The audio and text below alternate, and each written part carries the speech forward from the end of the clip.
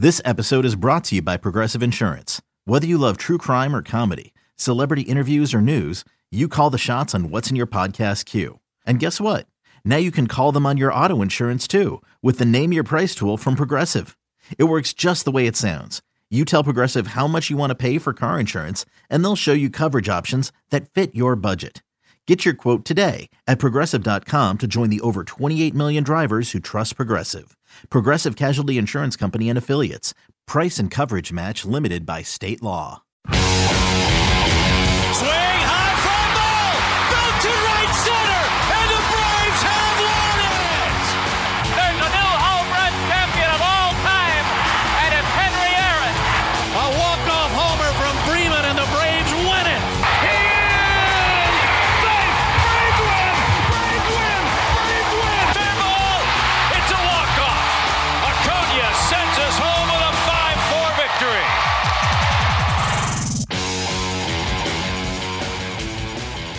Welcome, everybody, to the latest edition of Behind the Braves, the official podcast of the Atlanta Braves. I'm Ricky Mest, Atlanta Braves digital media content manager, alongside Director of Braves Alumni Relations, Greg McMichael, coming to you live from our new home in the 1957 conference room at Truist Park. We're starting to get comfortable here. I like this. This room is perfect for us. Yeah, so me too. We're enjoying it. Fun guest today. Super nice guy. You can tell right off the bat. You know, you just get that feeling like, I know you know him already. Today is the first time I've met him, but I trust my intuition on stuff like that. And I was like, all right, this is just a nice guy. Keith Lockhart played, I believe, 6 seasons with the Braves. Maybe, was it 7? Six okay. Seasons. 6 seasons. Spent a decade in the big leagues. We touch on this, and he talks about how he made his debut at age 29. Went on to spend a decade in the big leagues. That's... As I said to him in the interview, I think that was my favorite thing in looking up his stats and everything, was not the stats, but that he, you know, a lot of guys, if they get called up that late, they maybe get a cup of coffee, maybe hang around a year or two. I mean, we've seen it, and there's no shame in that, but to make it that late and then establish yourself for 10 years, that speaks a lot to him and what he brought to the table. But really, really fun, and I'm going to go ahead and say it now, like that I didn't do this research on my own. You did alert me to the fact that Keith's first big league hit was off of you, which I'm glad you brought that up so that I could then ask him about it. But Keith, he's really quite a career, and we talk a lot about his post-playing career as a scout for the Cubs. Really, really interesting guy. Just I guess the first thing I was thinking of listening to him talk is he's a baseball man, a little baseball lifer. So you and him obviously go back. I mean, he got his first hit off of you back in '94, but you and him go back quite a long ways. Yeah, and I like Keith a lot. He's good people, and we didn't get to do a lot of things together because he went right into scouting, and so he was on the road a lot. But you knew that you can always tell the guys, and I brought up Mike Mordecai, but a lot of times you see this with backup catchers, you see it with bench players. They really are students of the game, and I think that served him well because you really don't have anything to do. You're waiting to perform. It's kind of like a relief pitcher. You're waiting to perform, so you can either just kind of let your mind just idle and just kind of, you know, lose track of what's going on, or you can study the game. And it seems like the guys who were the successful bench players, successful backup catcher, that they were studying the game. And I think that's why I went on to be successful in scouting and have a good career doing that, because he learned the game and he knew what it would take to be successful. Because, you know, and we talk about with kids, when you're trying to decide and project, is this kid going to be a good player or not? You know, you can look at the talent, but there's those intangibles that you can't easily see that you got to decide whether it's going to make them, you know, have a long career or not. And, you know, he talks a little bit about that, but you see that in Keith and how he approached the game. And I will point out, I mean, he was a lifetime 261 average. For being a bench player, that's incredible because it is not hard. I mean, you look at what Sandoval's doing this year. Yes, he has 4 home runs, but he's batting about 220, 230 because it's really difficult to come off the bench and get one at bat a game, if that. So for you to be a 260 hitter and do that for a career means you're probably really a 275, 280 hitter. Mm-hmm. So he could hit the ball. He did really well, but he found his role, and he was successful at it, and that's why he had he played 10 years in the big leagues. Yeah. Well, look, we won't beat around the bush here. Let's get right into it. Great conversation with him. Here he is, former Braves utility man, Keith Lockhart.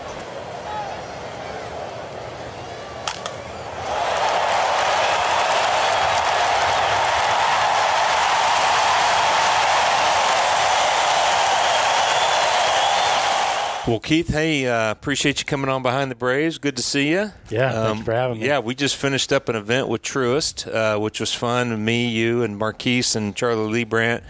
We did a little Q&A for the people there, which was good to talk about. Times we haven't seen each other a lot because you've been working. You were working. How many years did you scout?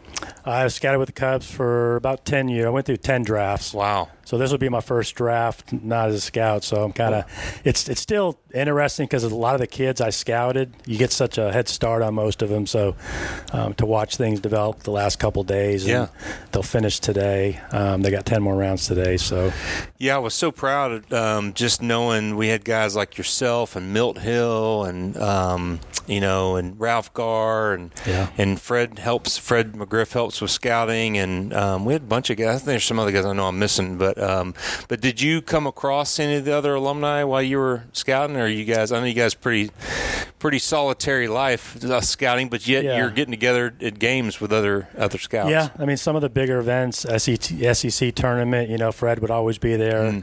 Lately, I think the last Blessed Trinity, I watched them and got to see Blauser and Andrew, both their kids play there. So come across Walt Weiss back in the day when he had a son playing. He was a high school coach. Yeah. Before he went right to the big leagues, right? Yeah, but some of the bigger events you see, you get to the age now where, guys that we play with, they got kids that are in that high school or college age. So, yeah, that was a fun part. Always great to see those guys. So tell us some of the guys that you scouted or maybe even drafted. Are there any of them in the big leagues right now? Yeah, I drafted Dylan Cease. He was a high school kid that probably would have been a first rounder, but he hurt his elbow early in the spring. It was 30-something degrees. I was actually at the game. He kind of felt something in his elbow, but anyway, he fell about the 6th round, and he's with the Cubs, but then he was in a trade to go to the White Sox. So I think he's like their number 3 starter right now for them. Another one, Dwayne Underwood, out of Pope High School. He's actually with the Pirates now, pitches out of the bullpen. So a couple guys still hanging around. Yeah, that's great. Well, it's always been fascinating to me because scouts played such an integral part of my career, not just because I got drafted by it, but specifically Roy Clark, who not only drafted me, and we've probably talked about this on the podcast before, but there was a point in time where I got released from Cleveland, and Roy was now with the Braves, and he signed me as a free agent, as for the Braves. And then, so not only that did I owe to him, but then there was a point in my career where my knee was so bad and I was coming off surgery that I was going to retire, and I didn't think I was going to make it. And Roy showed up at Durham to encourage me, and he knew I was struggling and I was just getting my butt handed to me. I'd been in AAA the year before, I'm back in A-ball, and he's encouraging me not to quit. And within a year and a half, I was literally 2 years to the day, I was the closer of the Atlanta Braves. Wow. So I owe a lot to the scouts. You guys do so many things. You follow guys, you put your heart and soul into it, and you guys are such the unsung heroes of what the baseball world, because you don't get a lot of notoriety from it, but it's been such an important part was an important part of my career that I'm always talking about that, just what Roy did for me. And so I'm sure you have a lot of stories like that of guys that just you were there, encourage them, give them a chance to play, then maybe when some other guys didn't give one. I think you put in so much time to a big block of players, and the draft is you don't always get the player you want.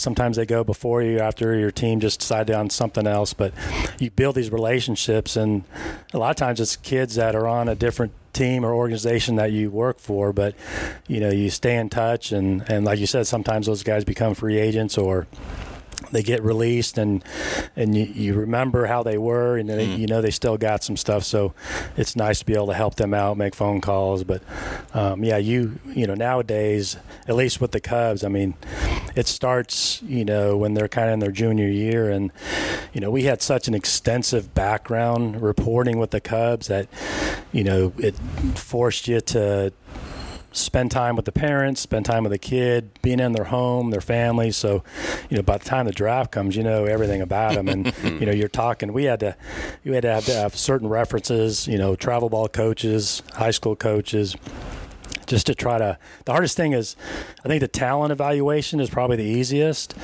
but the makeup and the character and the background is the most difficult thing to get, because you're trying to find the honest opinion that you're not going to get from a parent. So you're trying to get it from maybe not necessarily a high school coach, but maybe an opponent, to try to gauge, like, what is this kid really like? Because, kids can't fool kids. Just like when we were in the clubhouse, you knew the guys that, when no one was looking, were working hard.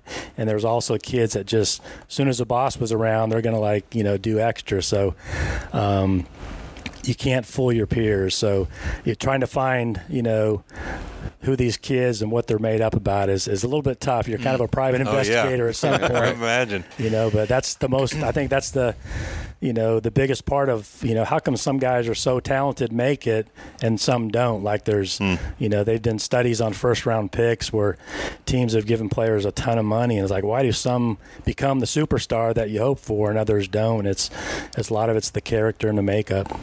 Makes a lot of sense. It sure does. I've folks that have listened to our show for the last 3 years have heard me talk many times about how I became a baseball fan. Early 90s Braves. I was about 8 years old. The 91 team happened, and that caused me to become a big Braves fan. So when I was first getting into baseball as a kid, my dad was involved in NASCAR, so I would get to travel with him a lot, and we were at a race in Bristol, Tennessee, and we befriended a guy who was, at that time, a scout for the Athletics. And he would bring his son with him to the track, and we would come to the races when we would be in Bristol twice a year. And I was just so fascinated with the guy because I was just a kid just getting into baseball, and hearing him talk about, scouting whoever it was, the Athletics, when there was a trade for Ruben Sierra, and then who went back and forth. And I was just so fascinated with it, but I also took note of the fact that he brought his son to the racetrack because he maybe only saw his son once or twice a month, and he was just gone all the time scouting. And I've always been taken with just that lifestyle and how dedicated you have to be. How did you decide, or that transition from when you retired from the big leagues as a player, how did that come about? How did you decide that was the path you wanted to go down? Because that is a dedicated life. That's a good question. It was, when I retired, my oldest was still in high school, so I started helping coach travel ball, coach at the high school level, and so I got to know some scouts. And there was a player, Tim Hires, who was a scout with the Boston Red Sox. We played together in San Diego, so he'd come to a game and we'd talk hitting all the time. It was just, we had a good connection, and so when I was done coaching high school, he said, hey, are you interested in scouting at all? I'm like, well, I'm kind of searching for something else. And he goes, the Cubs just let go of their area scout. It was actually Marquise's brother, Antonio. And it was right before this big tournament down in Florida, the Jupiter tournament. And so, I went down there, and he introduced me to the scouting director, and I kind of interviewed with their national guy. They were kind of filling me out, and they had an opening, and they just said if I wanted to do it, and they were kind of like, they sort of described it, and Sam Hughes, who interviewed me, he goes, just take a couple days, talk to some of your buddies, find out the good, the bad, and the ugly about scouting, and if you still want to do it.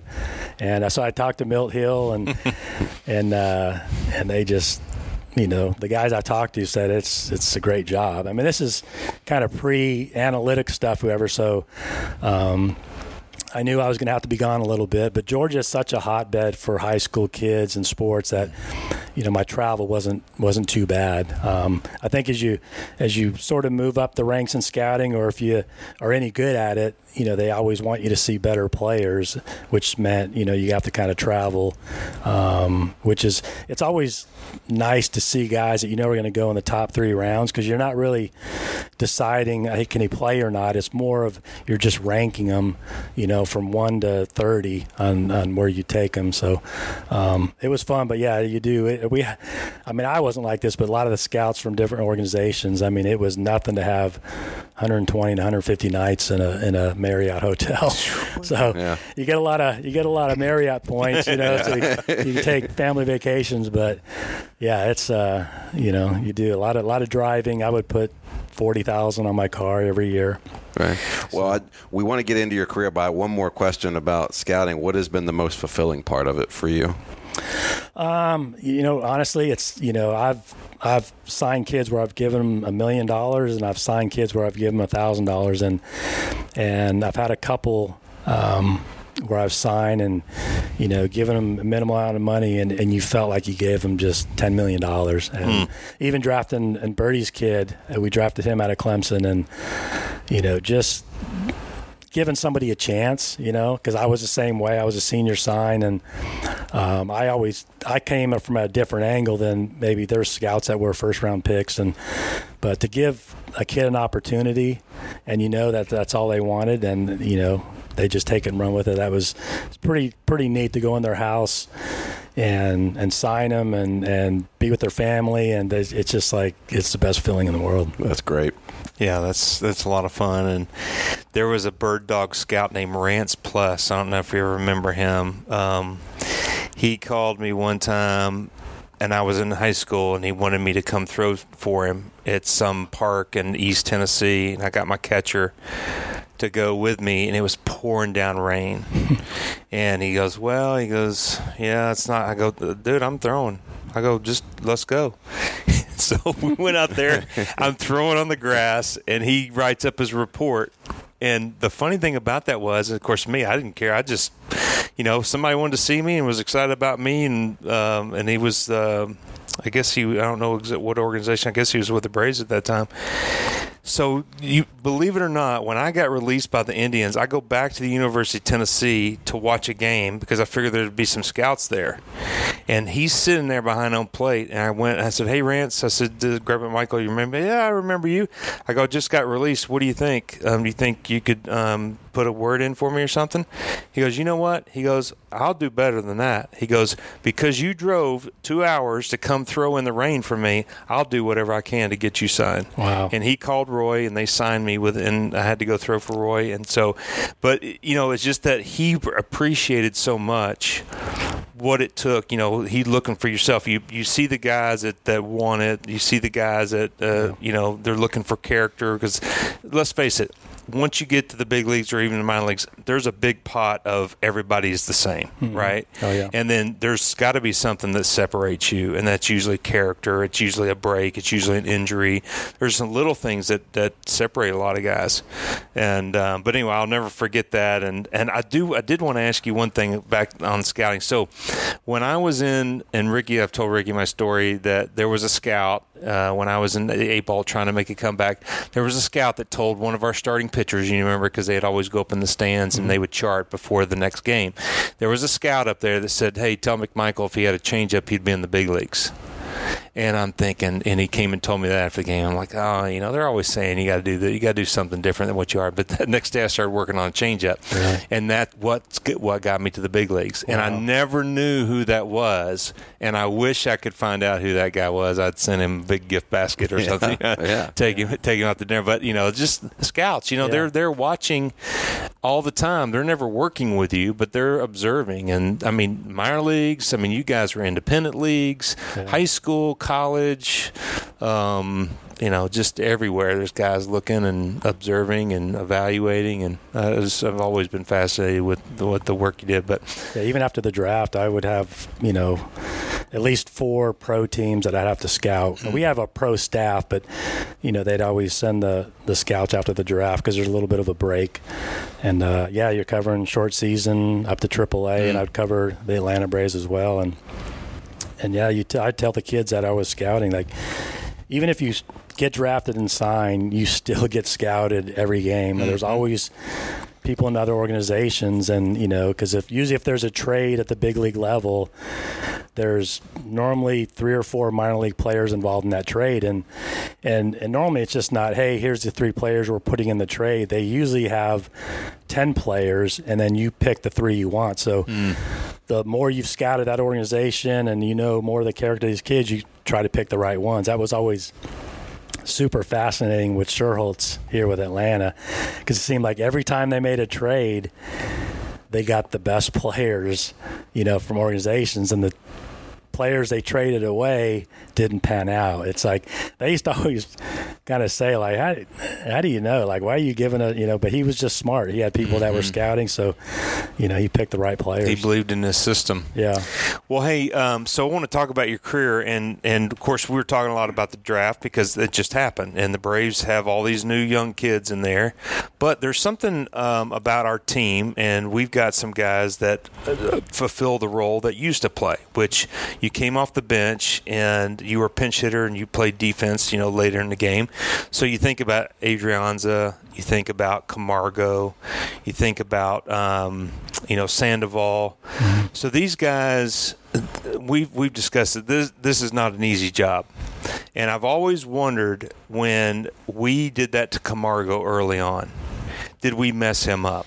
Because being a young player that needed to go play, they were expecting him to go play a different position every night, and then he was like a late addition off the bench. How hard is that for a young guy, right, who's just coming up? And then what does it take? Why were you so successful at it? What is the mindset that has to happen for you to be successful at that position?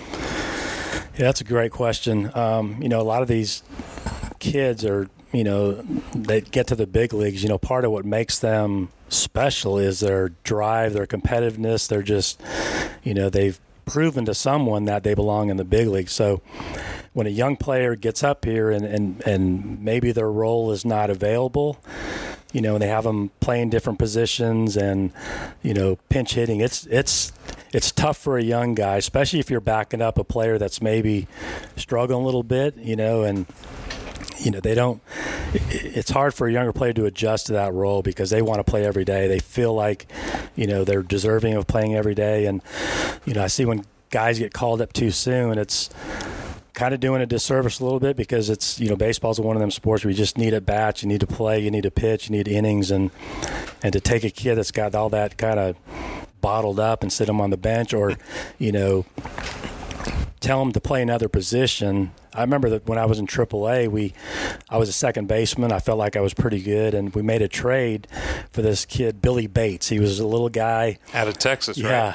Yeah, and all he could play was second base, and so he comes over to our team in Nashville, and the coach, Pete McCannon, had me moving over playing third. And I remember I was so mad because I'm like, I felt like I was a better second baseman, and he had to tell me, he's like, listen.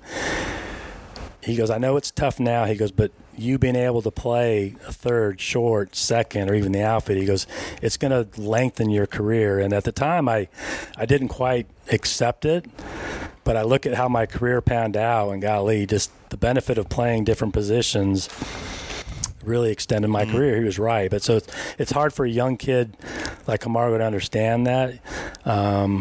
Because they want to shine at one position, but it'll actually help them in the long run. But it's, I think when you look at guys like Sandoval and guys coming off the bench, they're relaxed and he's hitting home runs. I mean, it's just an easier role to accept and be content with when you get a little bit older than it is for a young player. And for me, I was, I didn't get the big leagues till I was 29. So I was a little bit older guy, and I was always, backing up Chipper, whoever was playing, so I'd take ground balls at a bunch of different positions, and but it's a little bit easier role to accept as you get older. That's why some guys will kind of move into that role if they still want to play when they get older. Well, I always felt like that we were brothers because that's what I did. Yeah. I'd come in at the end of the game, I'd sit all game, and then I'd pitch in the 7th, 8th, and so it seemed like that was a very similar role that you had to prepare. There was a rhythm to the lack of rhythm. Yeah. If that makes sense. Well, Bobby was always he was always 1 or 2 innings ahead of the game, so you kind of learn that. So you start thinking of that process. So my job was to stay loose, hitting the, down in the tunnel a little bit, but follow the lineup, and you can almost see a couple innings. Okay, Smoltzy's going to come up here. You can almost see a pinch hit opportunity. Now, there was 3 or 4 guys that, Bobby could choose from, but, it helped you stay involved in the game. I studied more the relief pitchers and bullpen guys than anybody else. So, yeah, it helped you really kind of follow the game closely and be prepared, because there wasn't a lot of notice, Every once in a while, Pat Corrales would say possible. You kind of like knew that there's a possibility you're going to pinch hit, so it just really helped you study the game, stay ready towards the end of it, make sure you had a cup of coffee.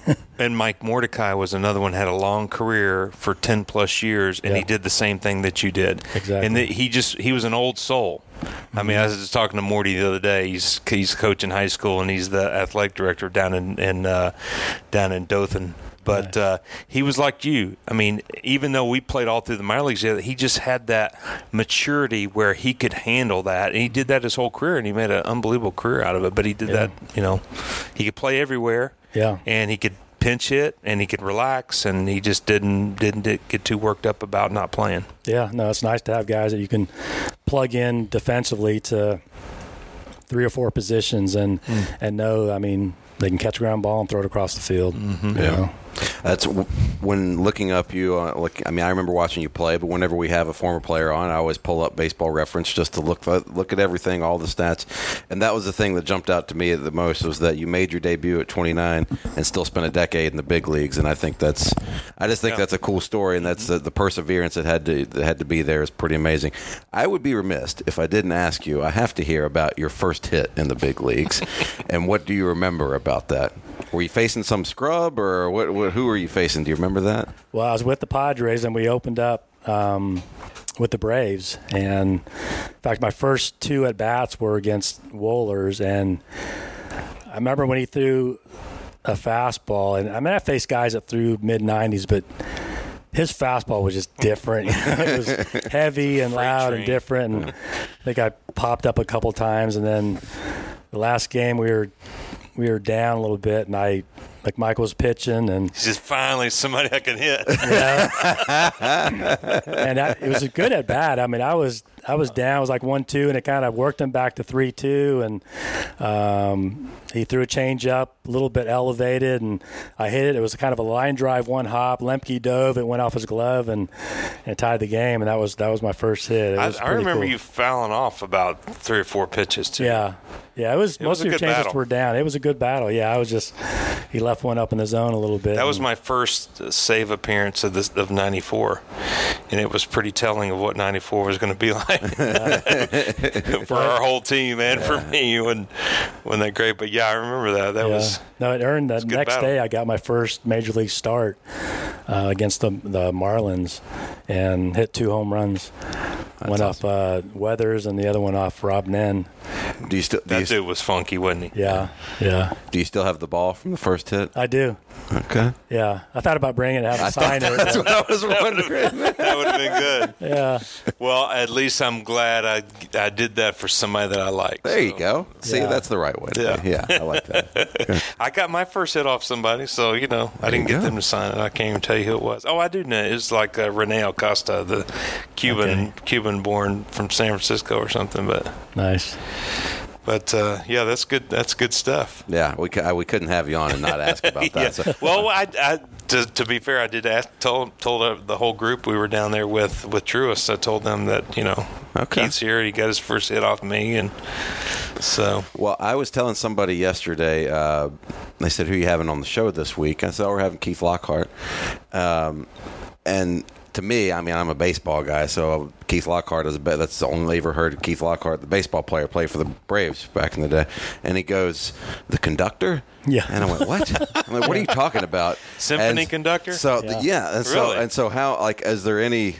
I don't know. Has there ever been some confusion or mix-up or something? Because I'll be honest, I had to Google him. I'm like, okay, he's an accomplished conductor, but the name Keith Lockhart only means baseball to me. So I'm just curious, has that ever come up in any Boston funny way? Pops, yeah. I mean, in fact, when I was with when I got called up to Kansas City, but there was a time when I got called up and he made his debut as he was like the up and coming conductor. He was young. He was kind of like he was sort of changing the landscape of what a conductor is, and we played in Boston a couple times, and for some reason I mean I've got 3 home runs in Boston, which is not typical for a left-handed hitter, but I hit real well there. I would get standing ovations. Like it was kind of interesting, the connection, and I think we exchanged. I think our team with Atlanta, they sent him a jersey, and he sent me a picture. I've never been to one of his concerts, but usually the 4th of July or New Year's when he's doing a big event, I'll get texts like, I say, you still doing your second job? So wow. People will kind of like, hey, I just saw you the other day doing it. That's awesome. Yeah. The person who asked said the conductor is a Boston native, so it makes sense. He was Boston Pops. Big. Yeah, he's pretty famous. Okay. The only other person I got, when I'd go to Chicago, they would yell Mongo at me from Steve McMichael, the defensive lineman for the Bears. Okay. That was the only one. I just get called Ricky Bobby all the time. Yeah, that's all I got. Yeah. That's good. Well, we've had a great time talking with you, Keith. I appreciate you stopping by, and you live here in Atlanta. We're now that you're not working as much, hopefully you'll be involved more in what we're doing here with the Braves, but we've had a good time catching up with you. Yeah, I've enjoyed it. It's been great to kind of get back into sort of the Braves family. They spent so much time here and the bulk of my career, so it's been nice. Yeah. Thanks for having me. Yeah, you got it. Thanks, Keith.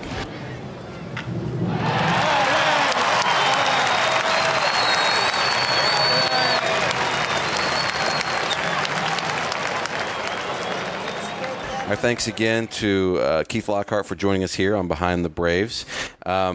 Keith Lockhart, if I'm not mistaken, Greg. Now let me pull this up here because I don't want to be telling tales out of school. Don't worry, I'm going to tie this into something here. I believe there's some connection between him and. Okay, here we go. Yeah, in 2002, he platooned second base with the Braves with Mark DeRosa. Following an injury to Marcus Giles. So, this is my not so graceful segue into this Sunday, Alumni Sunday, coming up at Truist Park. Marcus Giles is going to be one of our guests out here. So, him and who else are you going to have out here? Yeah, so Terry Harper, All-Star back in the 80s. Is going to be joining him, and so we're going to do something a little different this Sunday. So we're not just doing the Q&A up on stage, but we're also bringing back autographs. So we'll have some baseball cards. If you came to Alumni Weekend, we made these really nice cards. They're sponsored by Ford during Alumni Weekend. Well, Hyundai is our sponsor for Alumni Sunday, so we're going to have these nice big baseball cards with Hyundai logo on it with the Braves, and we're going to be signing those. And the guys will be handing those out after, right before we do the Q&A. So it'll be an hour long. So I think we're going to do like 40 minutes of autographs, and then we'll do the 20-minute Q&A. So we're bringing that back now. We're in the post-COVID days, and we had to make a little bit of an adjustment, but now we're ready to start back and finish up the year with our guests, and we'll have Terry and Marcus sign. So it should be a good time. Marcus is always a lot of fun. He's a crowd favorite. And we have him down at fantasy camp, and the guys love him, and he speaks his mind. So yeah, he was definitely. You had a lot of great personalities. My one time I came down to fantasy camp last year, and he definitely stuck out, and I mean that in a great way. He was very funny, big personality, just a lot of fun to be around, and self-deprecating, and I will say when he was a player, he was one of my own. Matter of fact, on that 2003 team, which was just stacked. I think he was kind of my favorite player that year just because he played hard. He played hard. Just a little guy, but man, he could hit, and he was just fun to watch. Plus, he wore number 22, and that's my favorite number. So there you go. All right, well, that's cool. So we got Marcus and Terry Harper coming this Sunday, and we just touched on fantasy camp there, but you've got the November edition of fantasy camp. That's the slots are open now, correct? Yeah, registration's wide open, November 2nd through the 7th. I am confirming alumni, and should be announcing that here hopefully within a week. But yeah, it's going to be a great time. It's going to be the same format as January, but January sold out. So wanted to open up another opportunity for our fans to come down and experience Fantasy Camp, because I'm partial, but I know that flat out it's the hands down, it's the number one experience outside of coming and watching us win here at the stadium. But from a VIP experience, hanging out with alumni, and just the amount of time you get to hang out and play baseball, Fantasy Camp's number one. So I want everybody to experience it, and hopefully you can start by coming November 2nd through the 7th. Go to braves.com/fantasycamp. Cool. Check out everything there, and you can email greg.mcmichael@braves.com. You have any questions? Yeah. You can email Ricky. You just may not have the answer. I was getting ready to say I'll just forward it to Greg, but ricky.mast@braves.com. Feel free. I'll tell you something. I don't know what it'll be, but I'll tell you something. Well, hopefully we'll do another podcast down there. That's what I think the plan will be. We'll do another. Mm-hmm. That was one of the most fun episodes we've had, and actually one of our most highly downloaded episodes too, I'll say. So, well, we need to do a few more of those. Well, let's do a few more. Let's get those ratings up. All right. Well, yeah, definitely go check that out on the website, or email Greg or me if you want for fun, and we'll do. I'll do the best I can. Hey, no. Ricky, can you ask Greg? Yeah, sure. Yeah, we'll make a day out of it. It'll be fun. All right. Well, thanks to Keith Lockhart for joining us here on Behind the Braves, and thank you all for listening, downloading, subscribing, spreading the word about us. We greatly appreciate it. For Greg McMichael, I'm Ricky Mast. We'll see you next week on Behind the Braves. Hey, Braves Country. We just wanted to remind you to rate, review, and subscribe Behind the Braves on Apple Podcasts, Spotify, Google Podcasts, Stitcher, or at braves.com/behindthebraves, or wherever you get your podcasts. Thank you, and we'll see you next time on Behind the Braves.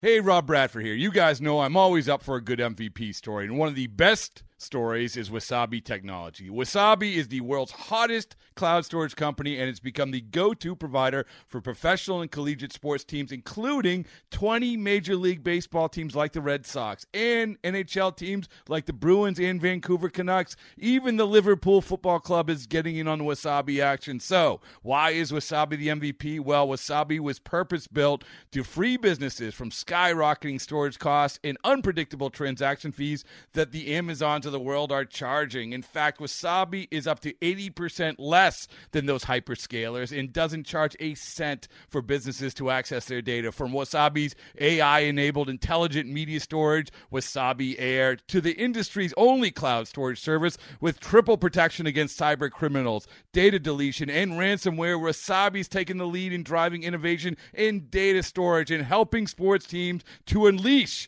the power of their data. Wasabi, another Boston-based championship team.